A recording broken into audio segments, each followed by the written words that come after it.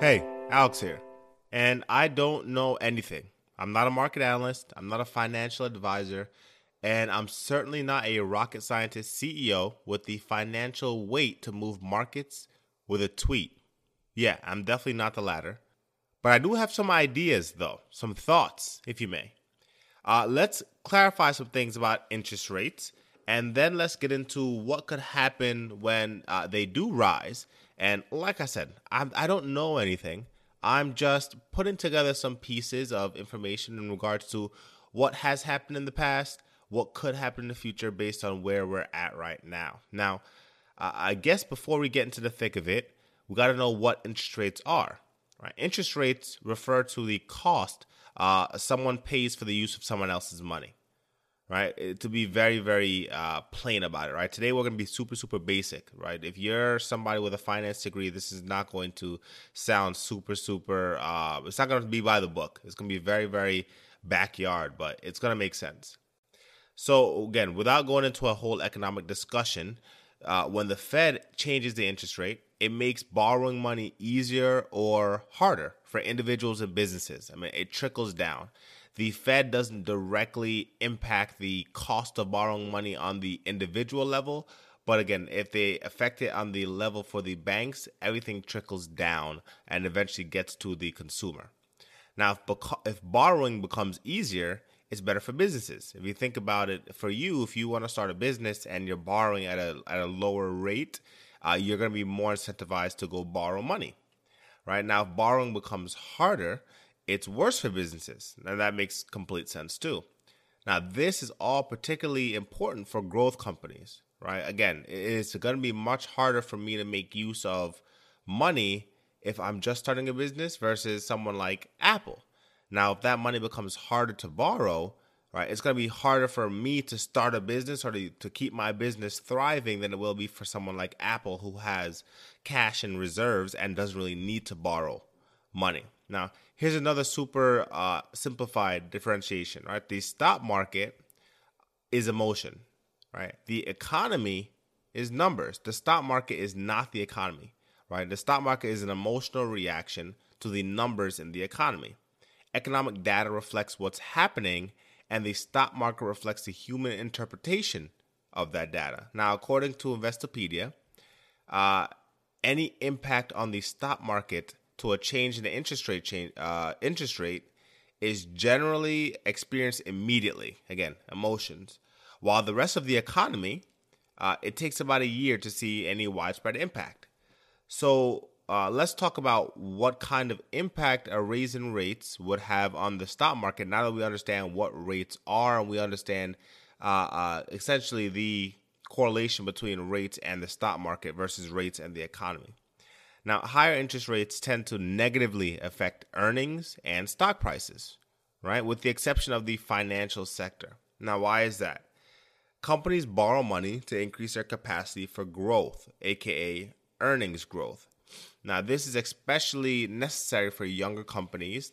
They need to borrow because they don't have enough reserves of cash. Think about Rivian, which just IPO'd, versus a Tesla, which has been around for a decade now, right? One still has to borrow heavily, and the other has already proven sales and has an international expansion already and has less of a need to borrow. And if they do need to borrow, they don't have to borrow in such quite a sum. Right, so if borrowing becomes more expensive, and for like a Rivian, for example, and say their profits don't increase to equal or greater the pace of that increase in the expense, then the result is going to be decreased earnings. Again, this is using Rivian, which just IPO'd, really doesn't have an earnings yet, but just an example, right? For them to turn a profit, it's going to be much, much harder because they're spending more money essentially to borrow money because they're paying back a higher interest, but they have to reinvest that, so they have to in turn turn a higher profit to offset the interest they're paying back, right? It's a whole thing. Now the question is, will this lead to a stock market crash? Will this increase in the cost of money due to the higher interest you're paying to borrow it lead to a stock market crash?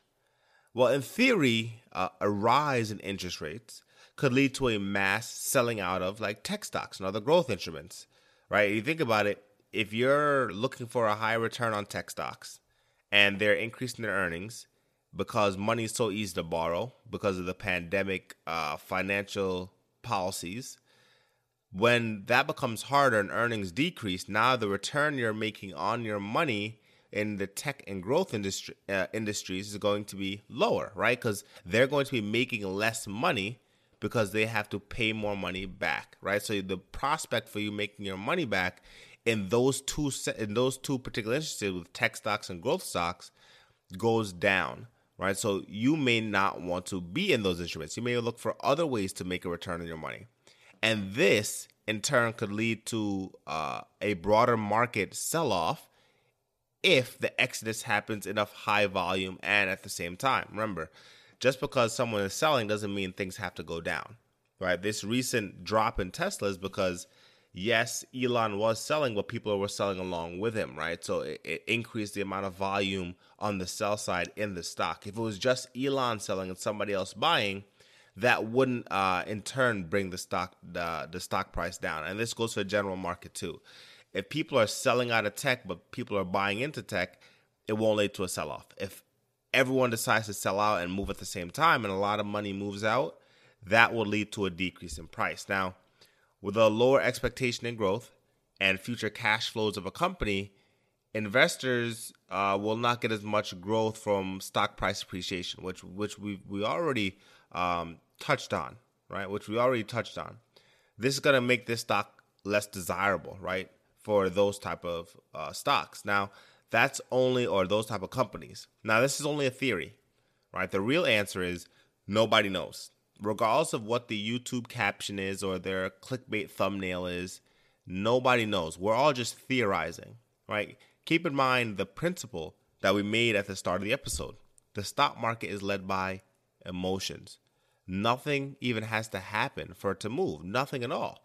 The mere thought of a potential rise could lead investors to begin pricing in actions prematurely, right? There doesn't have to be a rise in interest rates for people to start pricing that in and start moving their money now, right, preemptively.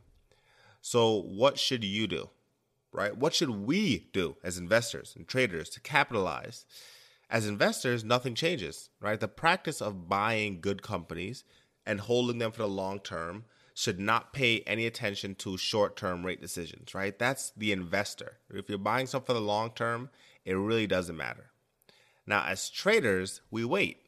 We wait to see what other investors and other traders are doing. Remember the lesson from Friday's episode. Money is lost in being too early, not in being a little late. So we are willing to wait for this one. When we see signs of increased selling and heavy volume to the downside, then we may want to jump on the boat because it means that people are starting to move their money out and into different industries. Or we can just do nothing and wait for anything to play out, wait for the interest rates to change if they are going to change. Just wait for people to be very clear in what they expect and to make moves in regards to it, right? And then we can just ride the wave, which is what we should be doing as smaller traders. So that's it for this episode. I hope I was able to simplify these concepts for you. I know the news has been riddled with inflation talks and interest rate concerns. This is my way of making it make sense, right? So good luck out there. Keep your losses small and let your winners win. Go leave a 5-star review for the show on any platform, especially Apple Music, and join the Discord. And remember, as you begin searching for answers to life's challenges, don't seek security. Seek adventure.